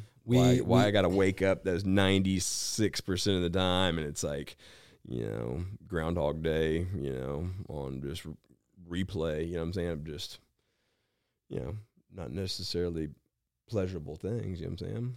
About myself or what I can do. We have put some what we thought were trick plays in the playbook of life. Yeah. Based on previous experience. Yeah. But I think we have to let go of, it's like I told you, life doesn't happen to us, it happens for us, right? Mm-hmm. I've heard Ed Milet say that. I've heard a lot of people say that. Whoever originated that, I don't know. But smart, right? It kind of helps you refocus the priority of how things are where they are. Jocko Willink wrote the book Extreme Ownership. Oh, yeah. Right? Navy SEAL, right? You talk about, for me, everything within my sphere, I own, whether good or bad, because that also is the most empowering thing. Because yes, I've allowed myself to choose to be a victim of my circumstance and my environment and all these things that happen to me, but I'm always on the defense, which I'm not my best self. Okay. So then I need to go and look at what can I control? Because my wife, love her. How she believes in me, have no idea. Third marriage, right? And dude, I'm married way out of my league, right? But I was the common thread through all of my relationships. And after my second wife, who the mom of my two oldest kids, you go through the blame and, well, she did this and she did that. But, look, a good marriage does not end in divorce, right? And so I had to go, all these things I didn't like, but what did I do to enable this? Like I went through about a 2-3 year stint of just going, man, I am the common thread in this, man. I'm making the wrong decisions. Why am I making these decisions? I had to start peeling these layers back, going back to my childhood, because the age of 9 to 16 is that's where the forms are being laid for your foundation, right? Yeah, from 0 to 7. I mean, is the big formative stuff. And they say, childhood, yeah, based on environment, conditions, expectations, love, all that hurt, all that, and I wasn't owning the things that I had done, because we never want to think of ourselves in a bad light. Never do. We want to avoid that because that requires work to change, right? When I finally just took ownership of it and I went, I did a lot of things wrong and I don't want to end up in this place again. I do want to be in a fulfilling marriage, but I need to fix some things first, right? Whoring around isn't going to fix it. Drugs, alcohol, all this, going to the gym is not going to fix it. What is going to fix it is me fixing myself. Yeah. I need to look at my habits. I need to look at my tendencies. What's rooted from my childhood that I'm thinking made me who I am? No, it gave me tools to either use or throw away. Yeah. That's not useful for me. Get rid of that. This is how I was treated. Okay, well, that's screwed up. Yeah, that sucks. But okay, so how do I act as a result of it? Do I say, well, that's just who I am? Well, my dad beat my mom, so I just beat the people I'm with. No, you can change that trajectory. You can, yeah. My mom was violent with me. Doesn't mean I have to be violent with my kids, right? Right. But 90+% of society doesn't change, and if not 98% of them. I mean, I don't know. I'm just making stats up myself, but I mean, like people just kind of.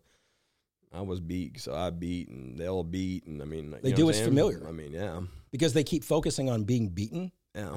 So because you're going to recycle whatever you focus on. Yeah. You just believe that to be true for yourself. Yeah. Right? Yeah.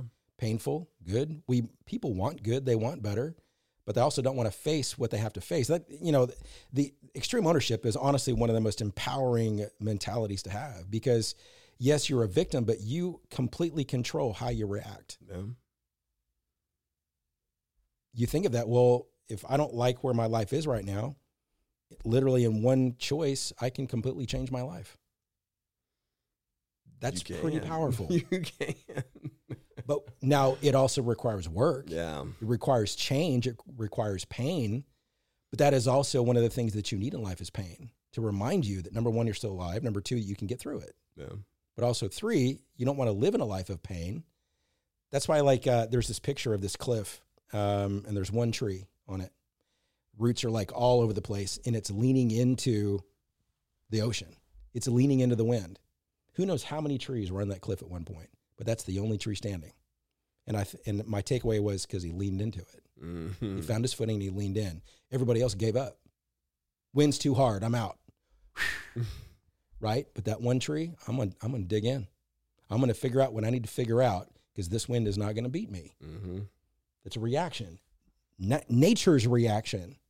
Crazy. Yeah. You look at trees and they've been through fires. You slice them up and you look at the rings of all the stuff they've been through. They keep growing. Yeah. It was horrible that, forest fires, but trees still continue to grow. It's crazy. Yeah. Right? We continue to grow. We just keep looking at life as what's happening to me because we have expectations of what we think we want in life. We want life to be a certain way. Expectations are the greatest setup for failure.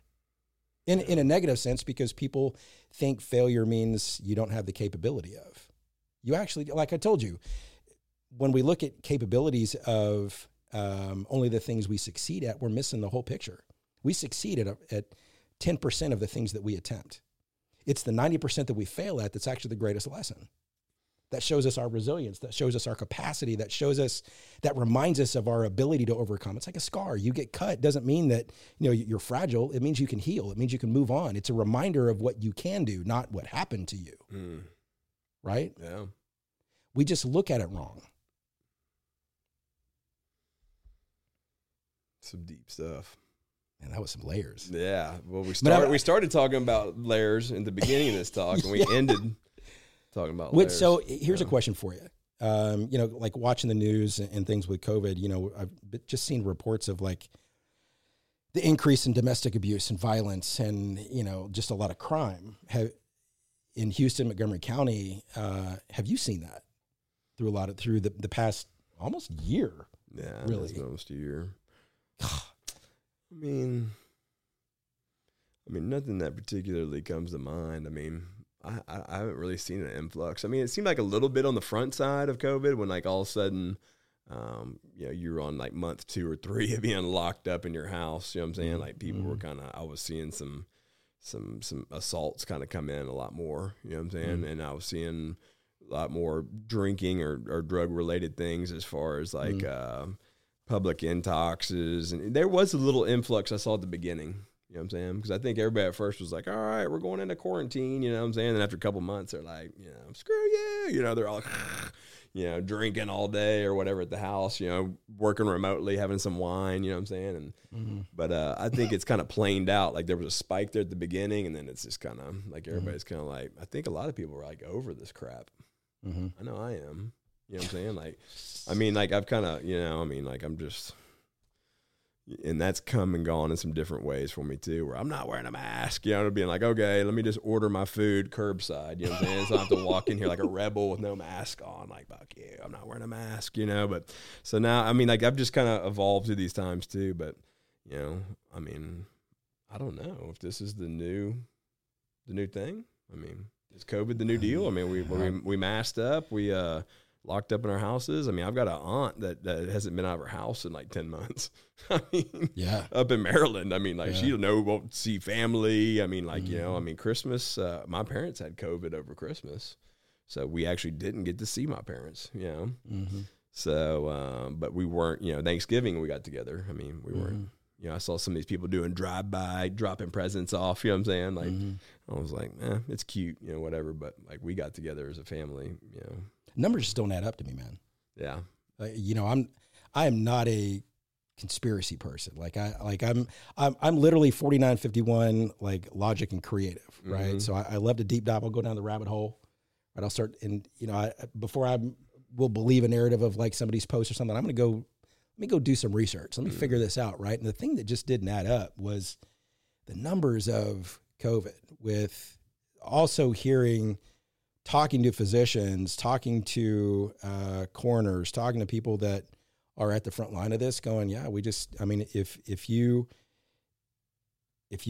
test positive for COVID and you had a heart attack, it's classified as a COVID death. Yeah. So these numbers being used to perpetuate fear in people, which fear creates control. Yeah. It's putting people, like there were some family that wouldn't see us over the holidays when we went to California. I mean, so sad, right? They're from Texas. It's bad there. Yeah, we need to quarantine for 14 days. We're only here for 7, okay? So let's just be real. Again, whatever, man. Yeah, don't come over, wear a mask, put your shield on, Yeah. whatever, honk from the curb. I mean, but we're going to... Unless you ask my opinion, I will not give it. Yeah. Right? I respect myself enough. Yeah. I'm also not trying to change somebody's mind, but for myself, like for my own ease of conscience, like I look at this stuff and I'm like, okay, 99.8.9% of people recover from COVID. Now, some lose their sense of taste, smell, like there's some things that happen. A headache for a couple weeks. But there are others that tragically, I think the number was who actually died because of COVID. It's like 10,000 something, right? The other 300 plus had COVID. With diabetes. But it was a comorbidity, right? But it was people that typically when you have the flu. With pneumonia. Yeah. Pre-existing, 400 pounds. Yeah. It just, but just as, I mean, I haven't bought one of these and I can't tell you how many years, but I was getting a couple of things. I was getting some coffee at H-E-B and they had the newspapers. Dude, I haven't seen like newspaper headlines in forever, but you know, of course, what happened yesterday at the Capitol. But the weirdest thing, seeing a newspaper headline like this. Yeah, with Trump people. You know, people climbing the Capitol building, and so here's my question, and this is literally an honest question for me. It's so crazy. The Capitol building is the pinnacle of our government of this country, right? One of the next to the White House, probably one of the most secure, okay, CIA, FBI, all that, right? One of the most secure buildings of this country you have historical art, probably the copy of the Constitution that I think gets sucked down to the ground like 500 million stories if something happened. Yeah. But all of a sudden these people just ransacked it, went into like Pelosi's office and there's email up on the computer and feet up on and the one guy that had the horns and the chest hair and had been photographed at other rallies, and you're going, I don't know, man. Like how do you just all of a sudden just walk in literally through? One of the pictures I saw were these protesters walking through the rope barriers for the Capitol foyer, not like rah, you're like coming in like barbarians, but how did you all of a sudden end up in the chamber of one of the most secure buildings in the country when you have Capitol Police, you've got every single type of law and they enforcement. Just walk right in? Was this enabled? Like, again, I am not I'm. What's your take on that, man? Like, it's actors is what my take is. Huh? Actors. Dude, I can go down the wormhole, bro. You know what I'm saying? Like you started seeing some of the stuff too, where they were showing like the dude the horns, like yeah, he was at this deal, and like this isn't either Republican or Democrat. This is an actor, you know. I mean, like I don't know, bro. Like I mean, it just. I was never really into the conspiracy theory stuff, but like I start to kind of get into it, like you know. Number one, looking at newspapers. We started kind of talking about Pizzagate and MK Ultra, and just go down the rabbit hole, boy. Yeah. You know, what is it? Wayfair ordering babies for $10,000 cabinets, and I guess 10-month-old comes in the mail or something. I mean, you know, the crazy thing, like the name of it, and it's the missing kid, like it. For me, I've learned in life, at least this far at 47, there's very, very little. These things are not coincidental. Like I always try to take a 90,000 foot view and look at things, but it's like it's like even rumors. Like there's always a little shred of truth to every rumor. Yes, right. You just got to dig a little bit, go down the grapevine, kind of uncover. But I just, man, it's common sense. Again, common sense is different for everybody. Common sense comes from your upbringing, your environment, all that kind of culminates, right? But looking at numbers and looking at how did these people just all of a sudden just overrun the Capitol building? Some of the stuff my wife and I've been talking about, I mean, like some of the things, like some of the things I was mentioning, I'm not really like a super conspiracy theory, but like, I mean, like I'm like, I think that's so that like our minds can't wrap around some of the stuff that's really happening. You know what I'm saying? Like, they're like, no way. They're eating babies. You're like, it's like, there's no way. You know what I'm saying? But then, like, you see these stats or different things behind it and all these missing children and when it started at this time. Epstein Island. I'm like, what? It's crazy. You know what I'm saying? Like, I mean, you know, and then you start getting into like seeing these people, like this dude doesn't look like he voted for Trump. I'm just saying, you know what I'm saying? I mean, doesn't look like a conservative, you know, right wing kind of guy, you know, and then you start seeing them kind of patching these people in from different rallies and like tattoos that marked. I'm like, wow. You know, a lot of these people, they were kind of remind me of the guys you see at a bar that there's going to be two guys that get into a bar fight, but everybody else just jumps in.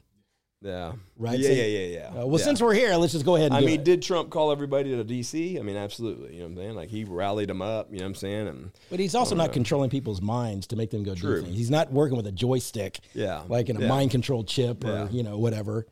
Yeah. I think that, interesting times, buddy. I think it's going to be, but I'm going to do good no matter what. I mean, I did good during Bush and, what was it? Biden or no, what was it? Obama. I'm sorry. I always hear all these people calling Biden. So like every time I say, yeah, I'm like Obama. I'm like, what the heck? You know what I'm saying? And you know, Trump. And I mean, during Biden's presidency, if that ends up coming to fruition, then I'm gonna do well in that too. You know what I'm saying? I think if I'm not, then I'll go to my bunker out in Fairfield. You have a bunker? On my 200 acres out there and just disappear. I know where I'm headed. Yeah. I'm hooking up with Elliott. Disappear, yeah. We'll get my deuce-and-a-half military truck and just run cars over. I'm going with the bounty guy. Yeah. So I've got plans every which way. Yeah. You know what I'm saying? I remember Y2K. Oh, right? yeah. And people like doing bunkers, getting gas. And the computers were going to crash. Yes. You remember Guess that? where I was? Where? I was at the Fish Millennium Show out in southern Florida on an Indian reservation doing drugs. The 1999 New Year's, there was a jam band called Phish, Phish. Yeah. And I was like hula hooping, you know, as the computers were just blowing up. I guess you're probably doing something a little more responsible. Let's see, 99. 20 years ago, you were what, 27? Yeah, I had 26.